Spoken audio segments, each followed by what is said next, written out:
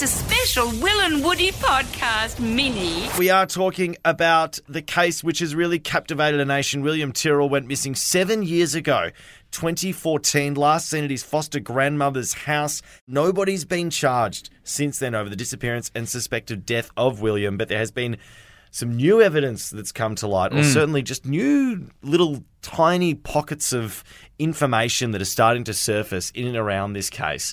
And given that I can't put the right words on it, we've got an expert for it. Leah Harris, who joins us right now from Network 10. She's got a podcast, Where's William Tyrrell, which has been operating since 2019. Leah, welcome to the show. Absolute pleasure to have you on.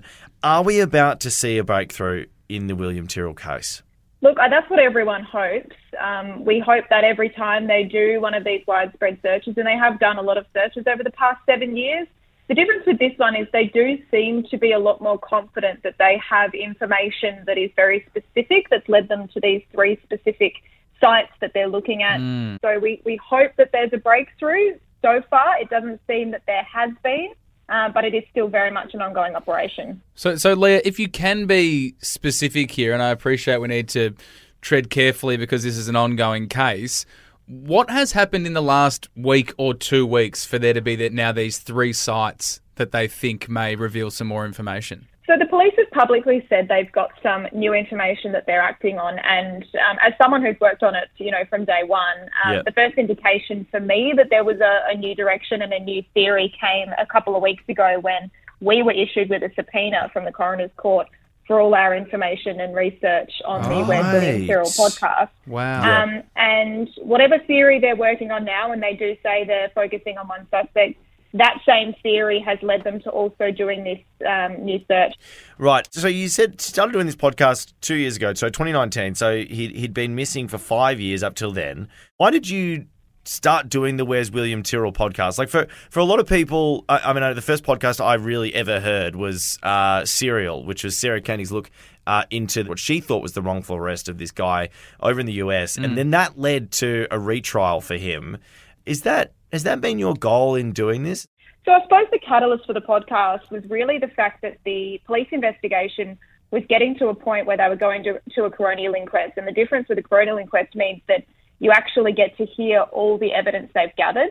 And they need to put all the evidence before a coroner to say, look, this is what we think might have happened. What do you think? Yeah.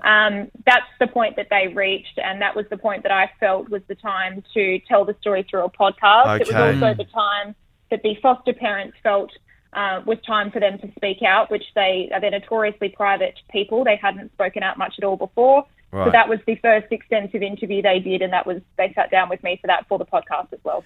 All right. Well, I want to talk a little bit more about the former foster parents. I'm just going to go to a song really quickly. But the latest update in this whole case, as you said, notoriously private. Now these are unlinked. I need to stress that.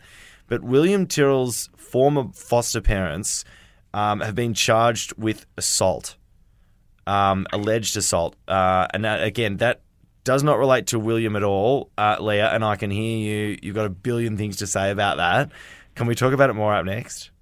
Absolutely. Okay, great. We've got more with Leah Harris from Network 10's podcast, Where's William Tyrrell? If you're not across it sounds like great listening. I mean, you're listening to Will and Woody right now, so obviously, get it after the show. But we won't be offended if you get around it after we've got more with Leah right up next on Will and Woody.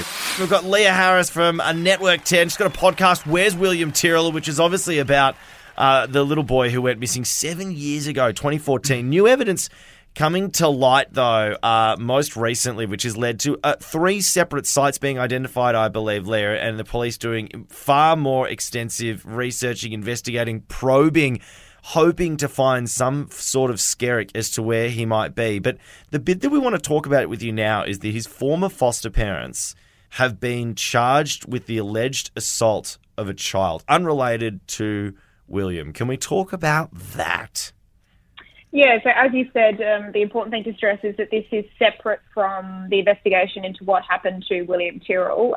This is a separate case that's happened recently. They have been charged with the assault of a child, and they will appear in court on those charges next week. Wow. What do we know about this? Like, are you allowed to spill anything about this? I mean, look, and again, we can't speculate, unfortunately, but is that what spiked the re-interest in the case, though? Like, is the foster parents being child with the assault of another child got the police spiking their interest in the foster parents and his foster grandmother, for that matter?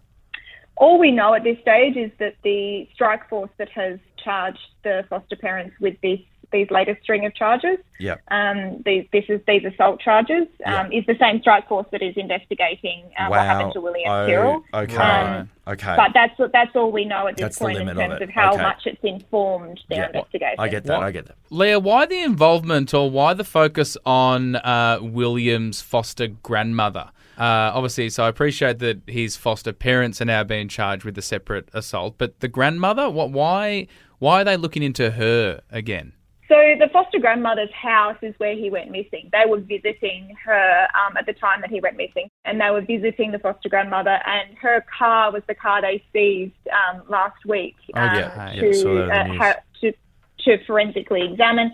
She passed away in March. She was obviously present at the time where he went missing, but she's unfortunately now passed away. And they have seized her car to see if there is any evidence there that perhaps it might have been used in whatever happened to William Tyrrell, and to help either rule in or out this theory that they're currently working on. As it stands, you've got all the facts. You've been running this podcast for 2 years now. Where's William Tyrrell? What's your working theory with how he went missing? It's hard for me to speculate on that as a journalist. What I can say is that having been to where he went missing and stood in front of that house, it has always baffled me, no matter what happened, as to how it happened with absolutely no witnesses or anyone seeing anything, because it's such a quiet little street. So what's the next step? Do you think we are close? Do you think we're any closer to the end? And if so, what does that look like, do you think? The police seemed confident that they were going to find something. They haven't at this stage, at least not that we know of. So with every day that goes by, I suspect that perhaps they're becoming less confident. But, it remains to be seen. They say it's going to go on for 3 weeks. So, it could be any day that they do find something, and that's what everyone wants. Everyone just wants them to find something to finally put this to bed.